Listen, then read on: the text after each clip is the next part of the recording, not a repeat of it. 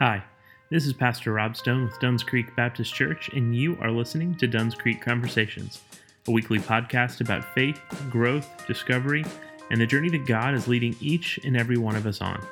Today on the podcast, we are joined by the last member of our pastoral staff yet to be interviewed on Dunn's Creek Conversations, our youth pastor, Tim Campbell. Tim wears many hats. He is a blueberry farmer. He is a member of the Putnam County Sheriff's Department, and he serves as the youth pastor at Dunn's Creek Baptist Church. As you're going to discover today, this is not a new thing for him, and in fact is the way he prefers it. I think you're going to be blessed by this conversation today, so let's go ahead and jump right into it. Well, we have interviewed Pastor Zach Keller and Pastor Jake Massey on Dunn's Creek Conversations, and we are completing our pastoral staff today. I'm sitting down with our youth pastor. That's me. Tim Campbell. Tim, it's good to have you here on Dunn's Creek Conversations. Good to be here. Tell us a little bit about your story, who you are, where you're from, and what your faith journey looked like. And before we jump into that, we should go ahead and say that you also hail originally from South Florida. I do. Fort Lauderdale. In an incredibly small world, Tim's dad and my dad actually worked together in the late 1970s at the Port Everglades power plant owned by Florida Power and Light. So our dads worked together 35 years before. Both remember each other. Yeah, before you and I ever met one another. That's correct. And had the ability to work together. So here we are, working small together. World. So give us your story. Who are you? Where are you from? Tell us a little bit about your faith journey. Well, I'm Tim Campbell. I 43 years old. I am your elder, Rob. Mm-hmm. Must respect me. You're the oldest person on staff. I don't feel it. No. My brain still says 23. You don't look like it either. My body tells me 43 sometimes, especially when dealing with the youth group. Yes, I was born in Fort Lauderdale. I was born into a family who really cared about young people. My parents opened their doors to fostering and then later adoption. But in my younger years, we would have up to 20 plus kids in our home at a time in Fort Lauderdale because my parents were an emergency shelter, and they would be called in the middle of the night, "Hey, we're shutting down this home," or whatever. "Can you take these kids?" And my parents would not say no. And I remember upwards of 24 kids being in the home at the time, just for short stays, maybe a week or so, but it was always this constant turnover of people, and in some cases they would stay for very long extended periods of time. And they always took us to church. It was a Baptist church down in Fort Lauderdale that we went to. I remember my brothers accepting Jesus, and I was 5-6 years old. And I remember it just like we're sitting here right now and telling my mom, "I want to be saved too." And she's like, "No, you're too young for that." And I remember specifically like running to my bed and just crying on my bed because Mom says I couldn't get saved and I was going to die and go to hell. I just knew it.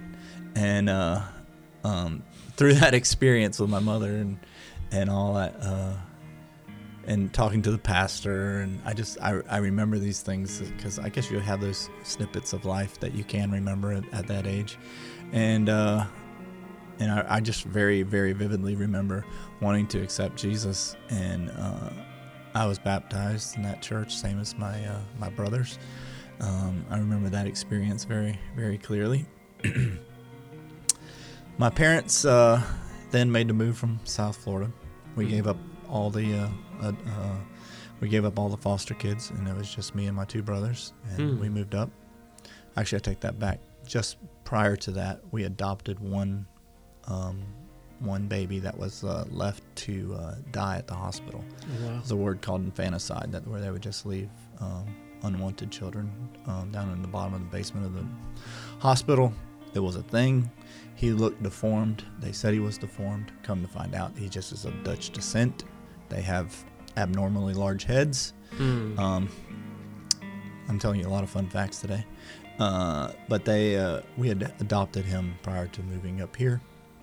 And so you had 20-something kids in the house, foster kids. Yes. Made the decision, leave Broward County, and we're going to move to Putnam County, Florida. To the woods. Not just to Putnam County. We moved to the woods. We moved to the backside, 4.5 miles out a long dirt road, middle of nowhere, no AC in the home. Really? We moved to the woods. So you moved out of South Florida. And us as kids, we thought it was cool. Oh, of course. But so essentially, and you're also, your family shrinks immediately because you go from a house of 20-something kids, and then now you're down to 5. Didn't last long. Yeah. Did not last long. Well, my parents, the other part I didn't say that, most of those foster kids were special needs. Mm-hmm. So a lot of Down syndrome, a lot of very special needs kids would come through. And so I got, a special place in my heart for those people. And it was just a cool thing to see my parents do that. And with that being said, by the time I became an adult, we had taken in an unwed mother.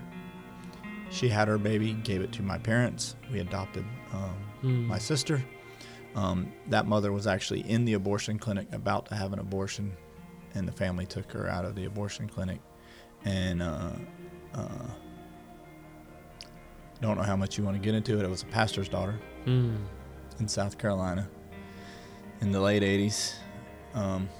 Not looked too well upon. Yeah. And they actually just sent her away. And my parents opened their home for her to go through the pregnancy in. And so I got to see some cool stuff growing up. Yeah. With that also being said, is I got to raise a lot of kids growing up. Mm-hmm. So by the time I became an adult, I had raised kids. I'd seen kids, dealt with kids. I've had my kids, I guess is my story. And by the time I graduated high school, there was 10 kids in my family. My parents adopted a set of 3 brothers that originally were foster kids of ours in Fort Lauderdale. They were just in a really bad family relationship, and the parents would get the kids back and then get taken away, and then they'd get them back and then get taken away. Finally, the state just took them away. And they said, "Where do you want to go?" And they said, "We want to go to Mom and Dad Campbell." And they called us, and we drove back down to Fort Lauderdale, picked them up, and brought them back to Putnam County with us. So, like I said, by the time I was grown, there was 10 of us. And I graduated. I was in a mixture of Christian school, public school, homeschool. I've done it all. Okay. So I spent some time in Christian school, Hollywood Christian School, when I was a kid, and then we moved up here and we went to another Christian school, local Christian school called Calvary Christian. I don't even believe it exists any longer. But then we, my mom decided to homeschool us, and my mom got cancer. And while she was battling cancer, we went to public school. And the public school, so I would say I had a pretty well-rounded feel of education because I had lots of different experiences. And I was somebody who loved people. I've always loved people. I loved having friends. The more friends, the better for me. I was just that guy. I loved having people over and making friends and doing things. So I found myself liking school for friendship reasons, not for school reasons. Matter of fact, I never liked school.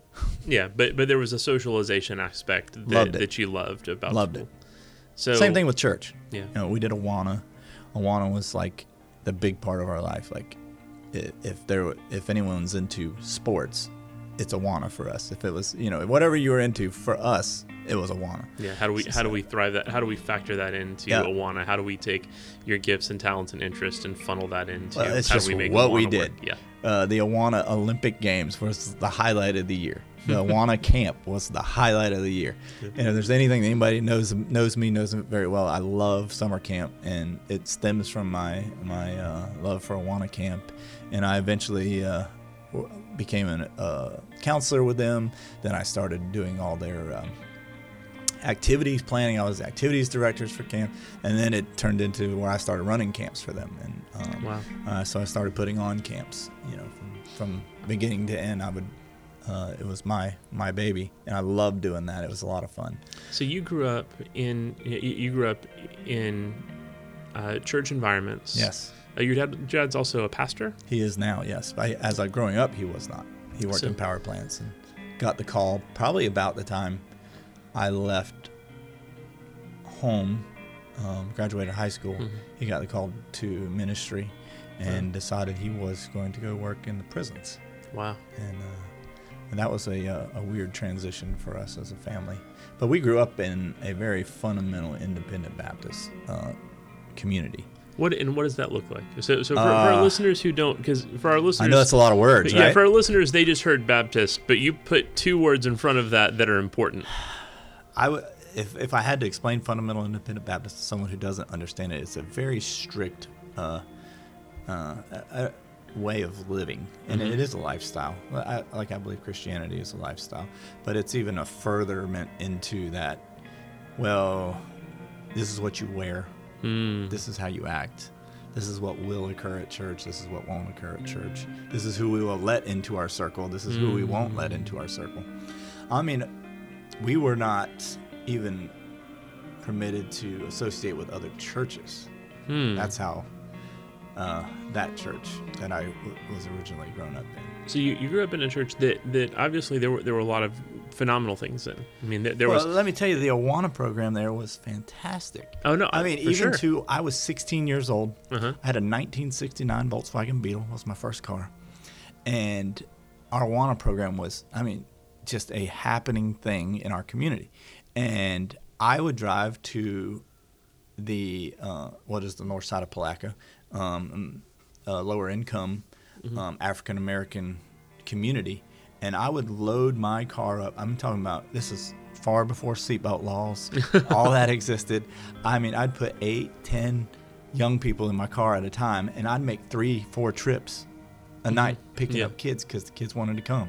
Yeah. And and our church wanted them there, which is it's not something you don't always see in this community. Thank you. Yeah. And so I really enjoyed that about them, that they, and it gave me the heart for what I love to do anyways, have fun with young people and show them that there's a different way in life, and the Christian world is not this hard, staunch, fuddy-duddy, life, and which is so interesting because you're essentially through Awana, what you're experiencing and what you're wanting to turn people onto is this idea that a Christian life is not this hard, staunch, fuddy-duddy thing, and yet meanwhile you're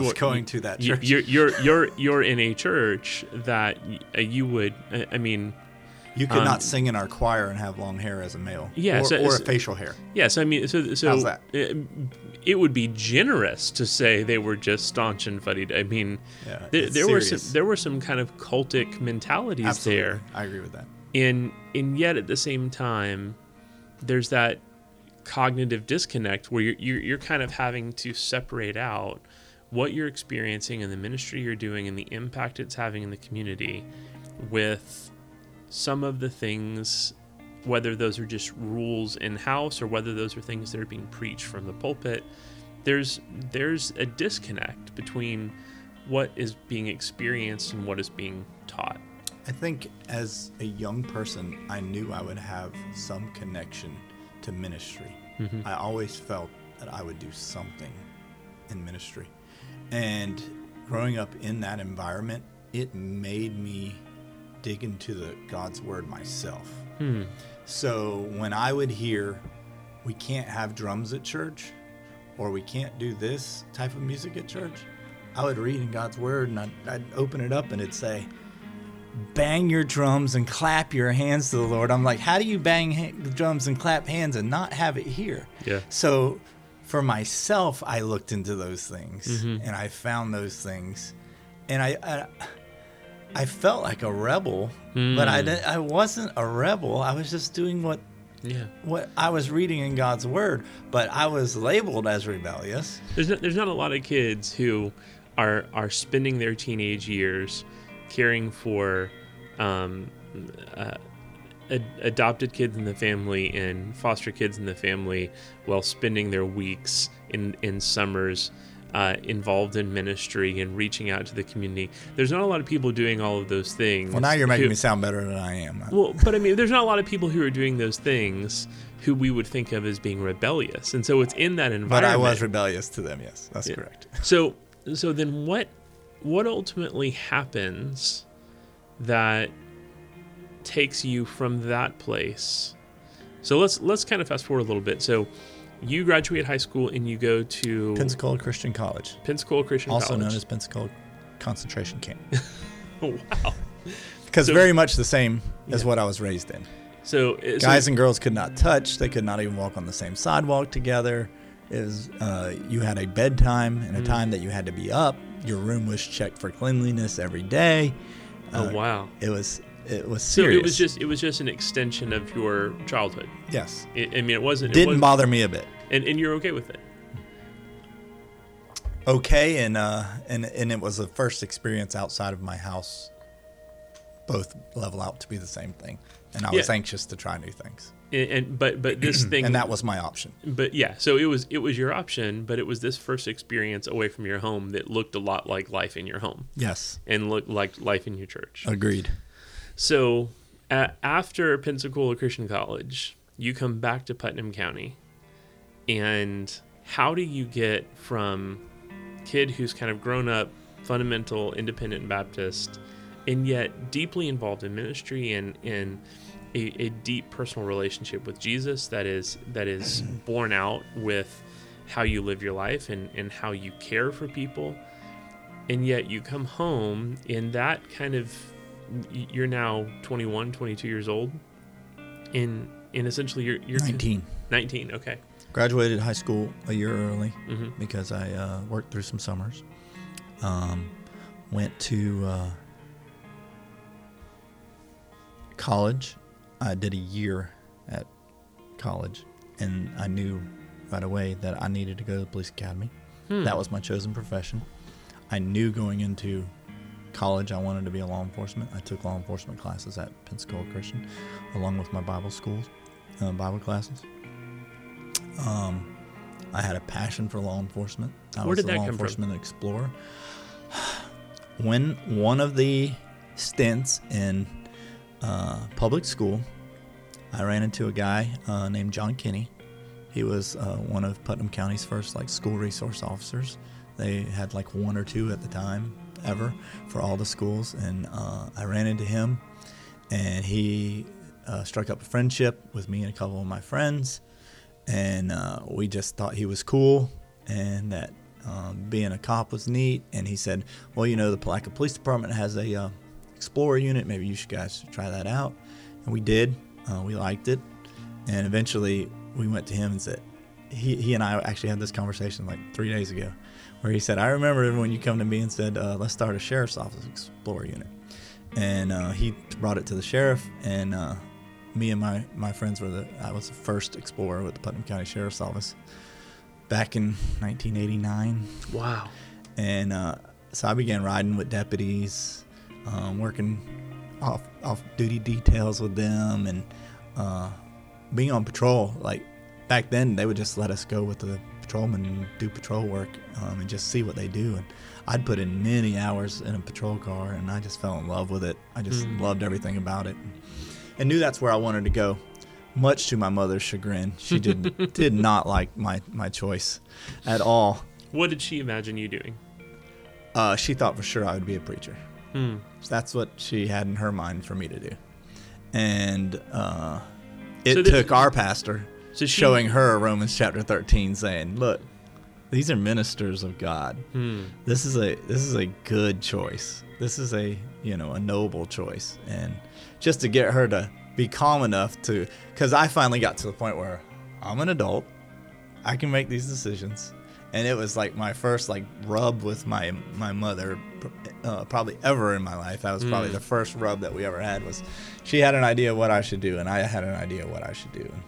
And so you started Police Academy. I started Police Academy. And Mom wasn't having it. Mom was not happy with that. I was still living at home when I moved back from Pensacola. I was working full-time at Domino's Pizza, delivering pizza.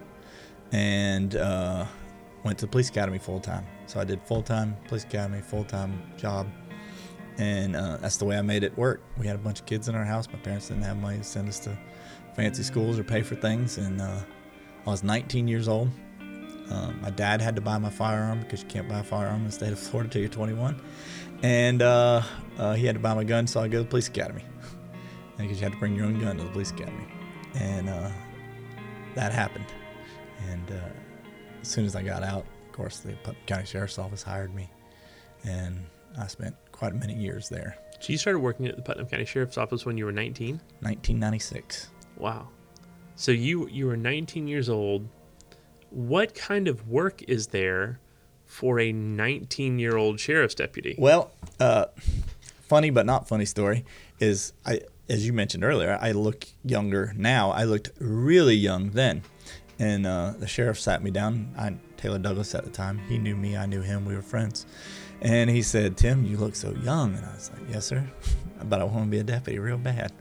And he's like, "Well, I got this idea." And I talked to some people. And so they hired me with the idea that I was going to work undercover. And I went and worked undercover at high schools in other counties. As a student? I was the real 21 Jump Street. Wow. And I went back to school as a student. Teachers didn't know. Faculty didn't know. Only the principal knew. And the school resource officer there. And so I did that for a little while, and it was obviously for drug purposes. And that got my foot into the narcotics world. And, of course, that's a pretty good start into the narcotics world because they threw me in with a drug unit and taught me some things and went and did some street buys and, really got my interest peaked. And I've spent most of my career fighting narcotics in one shape or another. So this is working with the DEA or just individual narcotic units within sheriff's departments? Yes and yes. Okay. Ocala Police Department, Marion County Sheriff's Office, DEA, HIDTA Drug Task Force. I've done all that stuff in my time. So that's how I started my career, and then I came back and went on patrol. And once I became a detective at some point, me and my wife got married in 2002. She was also in the church that I grew up in. So you're still there? You're still going to that church this whole time? Yeah. Yes and no. Okay. I knew where I wanted to be. I knew I didn't want to be there. I had friends. My best friend at the time, Paul. His father was a pastor, but he didn't go to his church. He went to another church in Jacksonville, and he'd be like, "Hey, there's a bunch of girls up here at this church," and we'd go to there. And we'd go hang out there on Sunday and Wednesdays and some other nights when they do volleyball nights for young singles and stuff. And so I really got a good taste of other things that other people do, and I liked it. And all the same time, I'm still working with Awana. I'm still doing a lot of activity with them. And then my wife and I got together, and we got married in 2002, and we actually spent the first year being married, working full-time for Awana. Left the sheriff's office for a little while. Really? Yeah. So you'd spent 6 years working in the sheriff's department, kind of building this career in narcotics, Yep. And you walked away from all of it to go be a missionary for Awana. Yep. Did it for a year. Okay. And just something that we both really wanted to do. We both loved working with the young people. Enjoyed all the fun stuff that we got to show them that, hey, there's a different way. It's all that stuff that still drives me today to work with youth. It really is.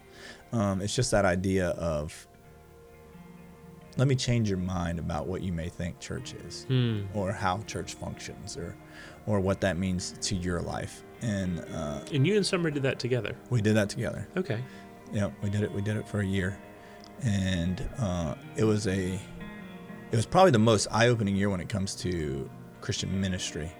In what way? As you would probably know this, once you get into Christian ministry and you pull back that curtain and you see the inner workings, number one, you're disillusioned immediately. Yeah. You're like, oh, this is not cool. And then you get into the politics, and then you're like, oh, this really is not cool. And we were going into, really staunch Southern Baptist churches where the young and upcoming crowd wanted Awana in their church, and the let's say the more the older, I'll say older. Yeah. I'll let you say that generation. Yeah. Were very set on the RAs and GAs, and I would be walking into a literal minefield of questions and bombardment. If it was good for me, it's got to be good for them. And I mean, we would just get roasted sometimes at the front of these churches. In their minds, Awana wasn't a product of the Southern Baptist Convention, and correct. Therefore, RAs and GAs came from the SBC, so it was to be trusted. Awana must have some crazy whack theology at its core. That was essentially their concern. That is correct. Okay. Yeah. So we got to experience some really interesting things. Had some great times. Met some awesome people. Traveled all over the place and got to help start a lot of churches on their journey with Awana, which was our goal. So why did that only last a year? Ultimately, Awana started to change the position that I had took, and it got away from actually dealing with the kids and making things fun, and it became more of an administrative role. And so number one, that's not me. Yeah. Instead of helping people and showing them what Awana can look like and helping them put together a great Awana event, instead it became, we want you to work with churches and just make sure that they've got everything they need. They get their books. They get, it's very, very much, it was just a computer and you sit down and you're calling churches, and it's not what I signed up for. I want to go to camp. I want to put on fun things. I want to put on big events. You know me. I love to put on an event.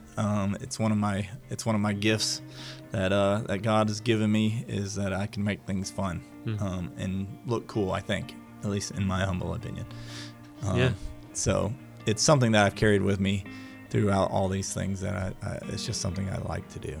So the position for Awana changes, and you go, man, this isn't for me anymore, and you head back to the sheriff's department? I was still a deputy with the sheriff's office. Our sheriff was very generous, and he just said, stay on and just come work when you want to, and that type of thing. Because I had plenty of years in, and I was a training officer, I was a detective, and I had built a lot of relationships there that were good, and so he just welcomed me with open arms. Matter of fact, since I was working with young people, he said, I got a new position that I'm opening up, and I want you to be a detective assigned to school resource, working all juvenile crimes and missing persons. Wow. And so I was actually had an office in a school, but was a detective assigned to any crimes committed by juveniles, or juvenile related crimes, and all missing persons, which most missing persons are runaway children. I did get some pretty crazy adult ones too in there, but most of them are runaway kids. So it got me into the ministry part that I wanted, and hanging out with young people and showing them hopefully a better life, and doing the job that I loved in law enforcement. So that was a cool stint. So you're in law enforcement, and at that time, at the very same time, I wear many hats. At the very same time, former pastor of Dunn's Creek had come to me and said, hey, we're looking for a youth pastor. Would you be interested? So as I walked out the door on Awana, I walked into the door at Dunn's Creek Baptist Church. So the very same day. You had a relationship with Dunn's Creek because I did of not.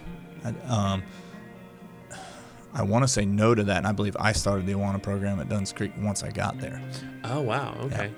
So so this was Pastor Terry Wright, who's now at Grace Fellowship. That's correct. He was the pastor at the time of Dunn's Creek.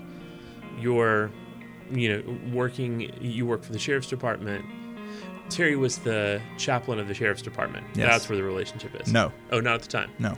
Okay. No. So there was no because of our relationship that he became the chaplain. So how did that happen then? How were you on his radar to approach about being a youth pastor when that was a position mutual people in their congregation? First of all, we're in Putnam County, so everyone knows everyone. Gotcha. Everyone knows Tim likes hanging out with young people and making things fun. And then you have people in the sheriff's office that go to church there, that were actually on staff as well, that knew me, that were like, hey, Tim, you need to come talk to us. So up until this point, this whole time, you're still going to the same church that you'd grown up in? Yes and no. Okay. Technically, probably still on board with them, but for the most part, Summer and I were in a different church every Sunday, every Wednesday. Because of the nature of the job. Because of the nature of the job. Okay. So and in doing so, yeah. we got to see a lot of cool churches. Mm-hmm. We got to see a lot of people in our minds doing it right.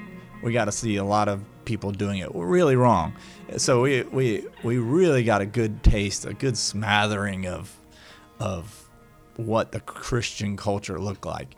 And that's probably one of the reasons why I thought Awana was cool, because it could just be for all these different places. Yeah. And I mean, it could be from one spectrum to the other. Yeah. And we got a neat taste of Christianity through that. So you got the experience through that first. So it's your first year of marriage. Yes. You work as Awana missionaries, yeah. where you're in a different church every Sunday, mm-hmm. and because of that, two kids. You're both in your 20s at this point. I was 26. Not meaning to call you kids, but you're both still young. Mm-hmm. And for the first time, you're really leaving the. Not every Sunday necessarily, but most Sunday experience of being in the fundamental independent Baptist church. And you leave that because of this position with Awana, where you're getting to see it all. You're getting to see what church looks like through all different types of denominations, through all different spectrums of ministry models. And that year was enough to tell you, we're not going back. That's correct. To the fundamental independent Baptist thing. And that coincides with you're back at the sheriff's department. Terry Wright comes to you and says, "Hey, we're looking for a youth pastor. Would you consider this position?" Yes. What was your response? And what was your response? What was your wife's response? What was that conversation like? Well, I absolutely knew I was looking to do something mm-hmm. else. I've always been a man of, I got to do 2 or 3 things at a time. Yeah. I still do that.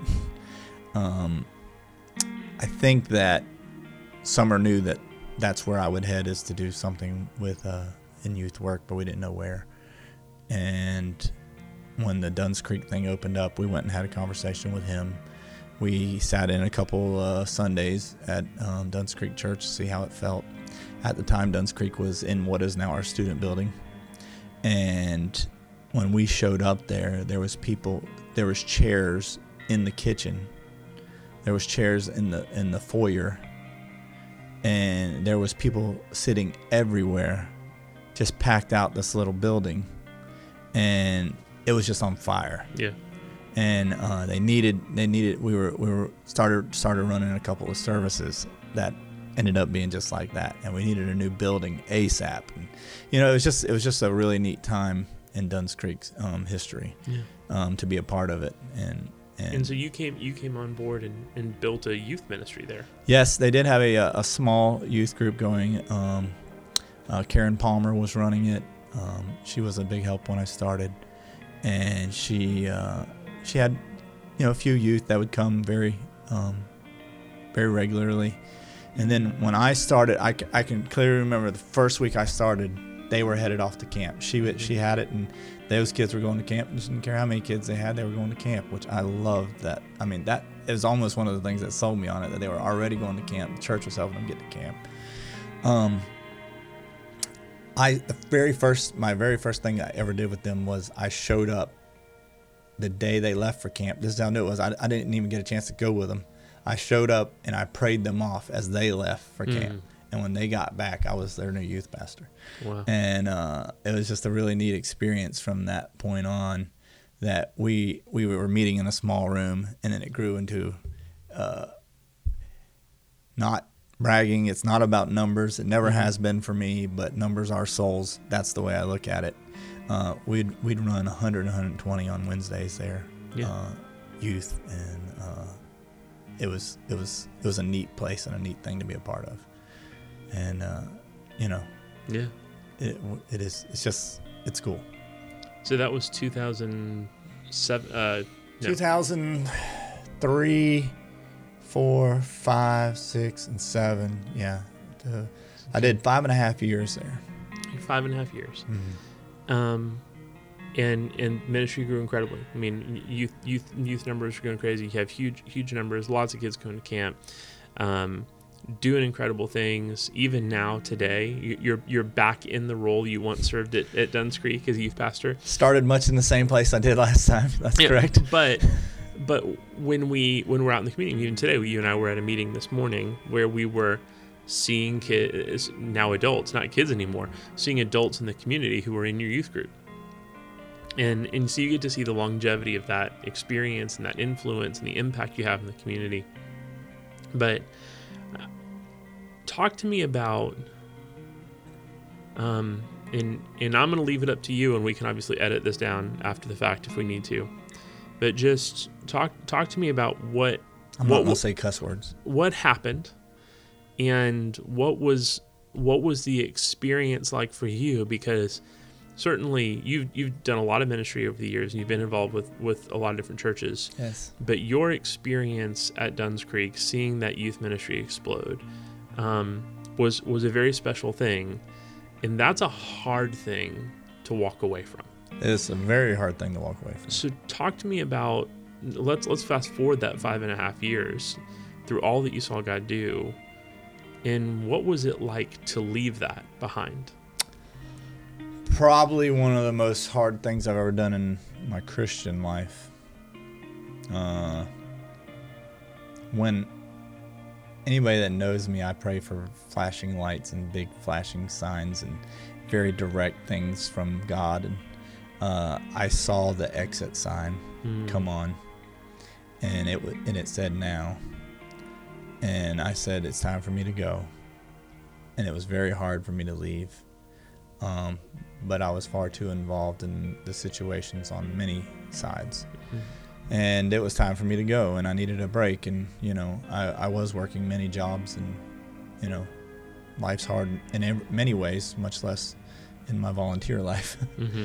And I did not do Dunn's Creek Youth Ministry for volunteer all the time, but they did pay me to a certain degree.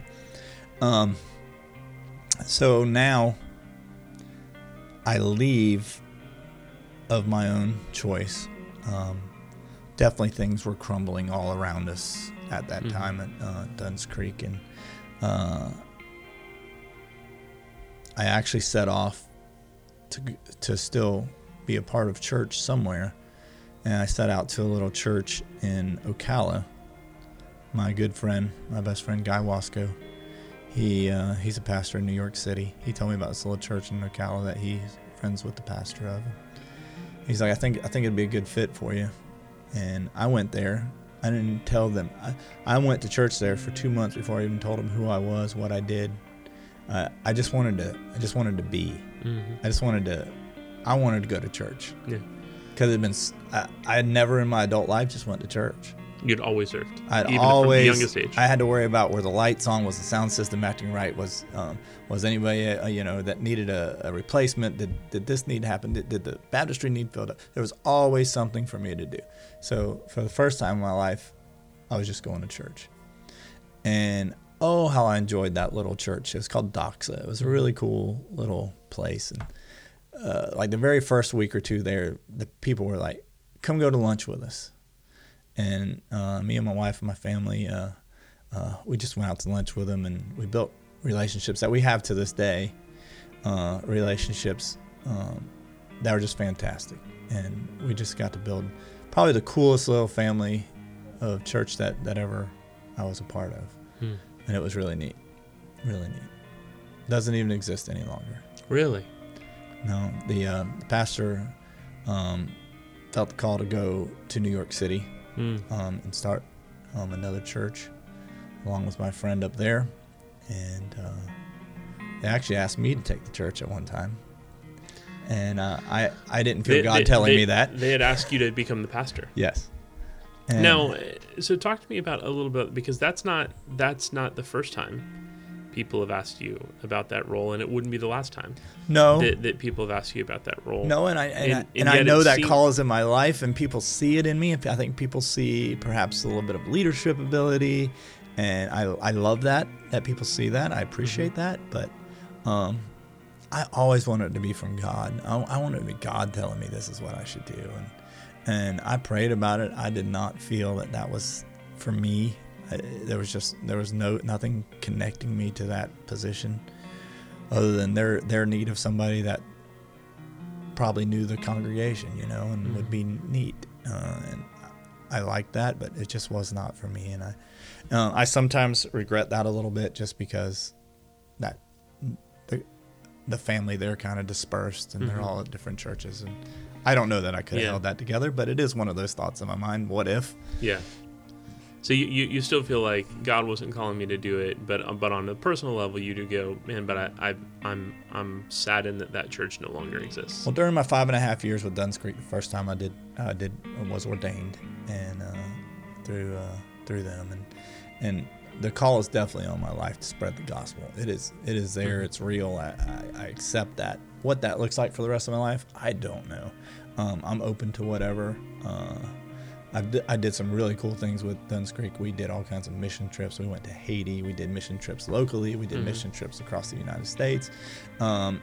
Just life-changing stuff that I'll never forget. And I think the young people that I took along with me will never forget. Yeah. As with the ones we talked to this morning. Yeah. So you spend 2 years at Doxa? Yes, I think it was roughly about 2 years. Yeah. And then there was some time, I know you spent some time attending Anthem in Gainesville. Yep. But essentially there was a period there of probably 6 years where it was just kind of not really serving in ministry, but at this point you had come on staff working at your mother and father-in-law's farm. That's correct. Blueberry Farm. Big life changes were happening. So you go from being a detective to being a farmer. That's right. You're still on staff technically with the sheriff's department. That's right. You're still wearing many hats. Yep. Well, through some of our relationships that was built through Duns Creek, one of the mission things we did, we got involved with Habitat for Humanity.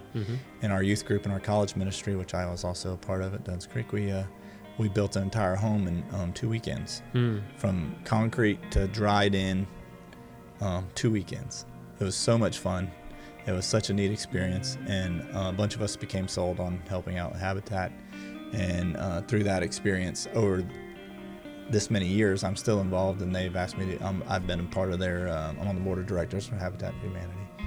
In Putnam County. I serve on the board of directors for our local fair. And I, as you said, manage my in-laws' Blueberry Farm, which is a large undertaking. And now I serve on staff with the Duns Creek Youth Ministry. So about 4 years ago, I had been at Duns Creek for about a year.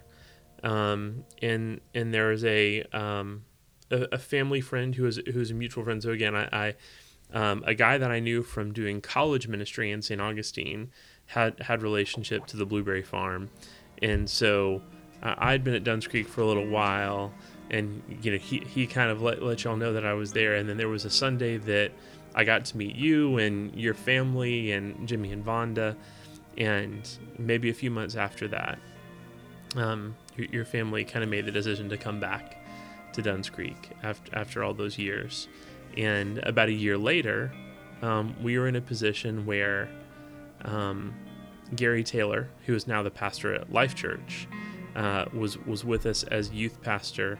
And I think for you, again, that ability of not knowing how to turn ministry mind off, not knowing how to turn that off, you're kind of seeing some things and going, okay, here's the potential of the youth ministry. Here's what it would take. Here's what would need to happen. God calls Gary to become the pastor at Tabernacle, and very quickly it's one of those things of, well, hey, Tim can do the youth ministry. And originally, I think the conversation was, Tim will do it until we can find someone. I believe that was our conversation, yes. And then it very quickly morphed into, actually, Tim's just perfect to do it. And the only issue was blueberry season. Yes, that's and correct. So it was a thing of going, we'll figure out the 10 weeks you're gone every year if you'll be youth pastor for the rest of it. And then very early on in that, there was a conversation of like, okay, well, let's come on staff. let's hire you. How much do you want to get paid? And from almost immediately, you were like, no, I'm not going to be a paid employee at a church ever again. Like, I'm not going to be a staff. I was pretty sold on that at the time. Yes, I was. Now some of that may change. Yes, eventually. That may change here pretty soon, depending upon everything that shakes out. But you're now in your 40s. And essentially, you come back into this position that you held for 5.5 years, and watching you do it, watching you be a youth pastor to these incredible teenagers, it's like watching someone who's just destined and gifted for this role. You clearly love doing it. The kids love you. What has it been like for you? These last 2 years, really stepping back into that role. What has that been like for you? I don't look at it as like redemption or anything, because I feel like I served the time that I served back then as something I was supposed to do, and I didn't feel any failure, and I felt maybe let down by church function, not God. But anytime you get involved in ministry, things get messy sometimes. Yeah, things get dirty, and you gotta work through that in your own mind and work that out with you and Jesus. And I got to that point where I was content to come back, and I do feel like I have an ability. I always tell people there's no special sauce to youth work. There is a recipe. You follow it, and the kids will show up and have a great time. You got to be genuine. Kids can see right through insincerity, and they can see right through contrived stuff. Yeah. So I feel like the group that we have, the adult leadership that we have built into our youth ministry is real. And I think the kids get it. The kids buy in because we're bought in. And I think we're at that point now in our youth ministry that we are seeing the kids serve in church. That we're seeing them become a part, not actually just our youth ministry, but a part of the church, which is really exciting. It's very exciting to me to see that happen. So I've told this so many times over the past year that every Wednesday night's probably my most exciting time of the week. I still get it. I'm 43 years old. I still get excited for Wednesday night. Yeah. You come over, you see us. Yeah. And, I may come up with some silly game, and I'm just super excited to introduce the kids to something crazy, and just to see their reaction, or just to get that one kid that won't normally participate to participate, or to get that conversation started that needs to be started.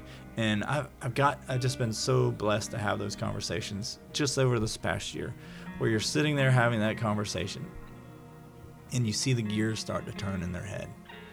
And you can just look at them. And I'm at the age now, and I have the experience, maybe through being a detective and all my interview techniques and just all this stuff. And I look at them and I'll say, look, I know Jesus is working on you right now. I get it. I see it in your eyes. You're trying to figure this you and Jesus thing out. And when you're ready to talk about it, I'm ready to talk about it. And sometimes I'll get those texts like late at night and say, listen, I've been thinking about what you've been saying. And that's why I do it. That's why I do it. We just celebrated high school graduations. Yes. And you had the opportunity to go and see some of our students graduate. Yes, good times. And we as a church were able to celebrate our graduates. But, my wife and I were talking about the high school students that we have, and specifically the seniors this year that we've seen graduate. And I'm thinking of 3 in particular.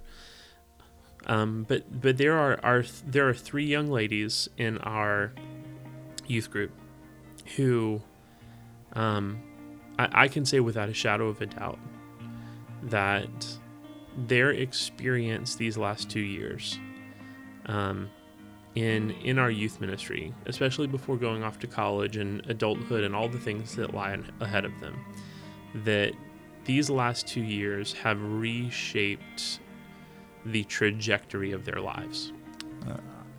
I number one agree with that, and feel like that is 100% Jesus' working.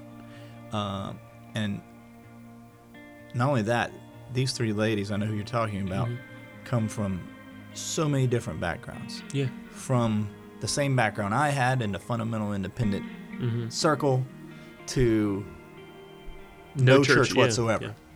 And it's been incredible to watch the young people. And it's just a relationship. It's just a relationship between them and Jesus. And that's what I try to make it about. I always try to make it about what Jesus has to say. And it's their relationship. It's their personal relationship with Jesus. It's never what Tim had to say. I never try to make it about, well, here's what Tim thinks. Do I put my own opinion in there? Sure I do. But I always try to give them something to take home and say, here's what Jesus has to say. You don't always have to go by what Tim says, but 10 years from now when things are gone bad, let's talk about what Jesus had to say, what Jesus did, what roads he took. And hopefully, if we've instilled anything in them, it's to follow Jesus. Yeah. I know that you've talked about the struggle with being involved in ministry is that you see behind the curtain and you see all the stuff that goes on. But for our listeners, one of the things that I so value about you, and one of the things you bring to the table for us at Dunn's Creek, is because there is such a wide range of experience, not just in ministry and all the different types of churches you've seen, but there's such a wide range of experience in your life and what you've been exposed to. Is it strange for you now to sit in those meetings where our pastoral staff is talking about, hey, here's something going on, or here's what we're dealing with, or here's a question we've got to answer, or hey, here's a direction we're going to go in as a church. Maybe not everyone's going to be on board with this, but what does that look like, and how do we move in that direction faithfully? There's a lot of inside baseball that you are a part of, and I'm grateful for you because of it, because I believe there's so much wisdom and so much experience you bring to the table, a perspective that is different than mine, certainly. But what is that like for you now, knowing that it's something that's not the stuff that that's not the stuff that gets you going. That's not the stuff you're excited about, but yet you've been faithful to bring what God has given you. You've been faithful to steward what God has placed in your hands in terms of that leadership and in terms of the voice that you have, to do it in a way that I think has made the church better. I think, I don't want to use the word wisdom, but I believe it is wisdom that comes with experience. Mm-hmm. And so I do bring a different set of experiences to the table. So when I have a management experience, or I have a law enforcement experience, or even past ministerial experience, and I'm old, so I have the years built into me. Yeah. And you know this community better than most I've been a part, and you know me. Yeah. I hate the business meetings. I hate those things. I shouldn't use the word hate. It's so strong, but I strongly dislike them. Okay. And ministry would be better for you if you never had to attend a meeting. Yes. But I get their usefulness. But now when I sit in these meetings with you and Jake and Zach and others, and I see the sparring start to take place, in my mind, in my investigative mind, I turn on at that point. I already start to figure out how this is going to go and how I already see it ending, and I start to figure out how I can piece back into that. I think you see that in me sometimes. Yeah. I work towards, we can find a happy place in there, and I think I do that a lot in my life as I'm a peacemaker. And we start to, and I'm not talking about we don't yell and get mad at each other. We may get frustrated with each other sometimes, but I so enjoy those conversations. I enjoy the rubbing. I enjoy the iron and sharpening iron, because when the sparks are flying, that's when iron is really getting sharp. You don't know what you believe until you're tested on it. Yeah. You don't know how you feel about something until somebody asks. You don't know what you really think about whatever situation that may be. Take the gay, lesbian, transsexual conversation that's being had everywhere. all the way back to Doxa when I was having small groups with them. And once they figured out that I might know something here or there, we'd have some very serious conversations. And I was telling them back that many years ago, the American church has got it wrong when it came to how they've treated. It's never been about what we don't like. It's about who Jesus loves. And it's always been about that. So it's things like that I've been able to work through in my life. And even coming from fundamental independent Baptists, where that was, I mean, I can't even tell you the things that was heard or said over that topic. And then me going, but that doesn't fit God's word. And then to the point where I got to be able to tell people, hey, I think we got it wrong. And now I think the church, I really do. I don't think everybody gets it that the church is on board, but I think the church is on board. I think the American church has gotten on board with we need to love everybody. I really do. I really think that's true. Now, is that what you're going to hear at every church in the South? I don't think so, but I think in general, people are getting on board with loving people right where they're at, no matter who they are, no matter where they come from. I don't know, just something I wanted to throw out there that I think that it comes with experience, and it comes with specifically your experience in youth ministry. Yes, and times have changed, my friend. Times have changed. The stuff that we're dealing with now in youth ministry is not the stuff I dealt with. Many years ago. But I think to that end, I think it's the reason why. I think it's the reason why the LGBT students in our youth ministry feel so at home and feel so loved and feel so welcome. They're still going to hear about Jesus, and because they're people that need Jesus. That's right. And so I think there's such value in that, of just going, we're going to lead by grace, and a grace that loves me where I am, because He loved me. Because He found it me. That's right. He can find anybody. So, as we close, I'm appreciative of you, and I'm grateful for you and your friendship and your time. Today, with all that you've been through, and with all that the last 25 years of your life have looked like, what does practical day-to-day faith in Jesus, what does relationship with Jesus look like for you today? Easy, Rob. Easy to say. Okay, I'll put it that way, because this is what I break it down to. And I'm saying that Jesus puts the cookies on the bottom shelf for everybody, and I know He does. Love people, love God, love people. It's just that easy. Way easier said than done. Especially when it comes to loving people. People are hard to love sometimes. People make it extremely hard to love sometimes. Sometimes the people in the church are harder to love than people outside of the church. Oh my gosh, yes. I'll let you say that. But I'm saying day-to-day Christianity, it is a lifestyle of loving God and loving people. Intentionally seeking after God, intentionally seeking after people, finding them right where they are. I love it. Well, Tim, thank you so much for your time. And for our listeners, we will see you next Monday. God bless.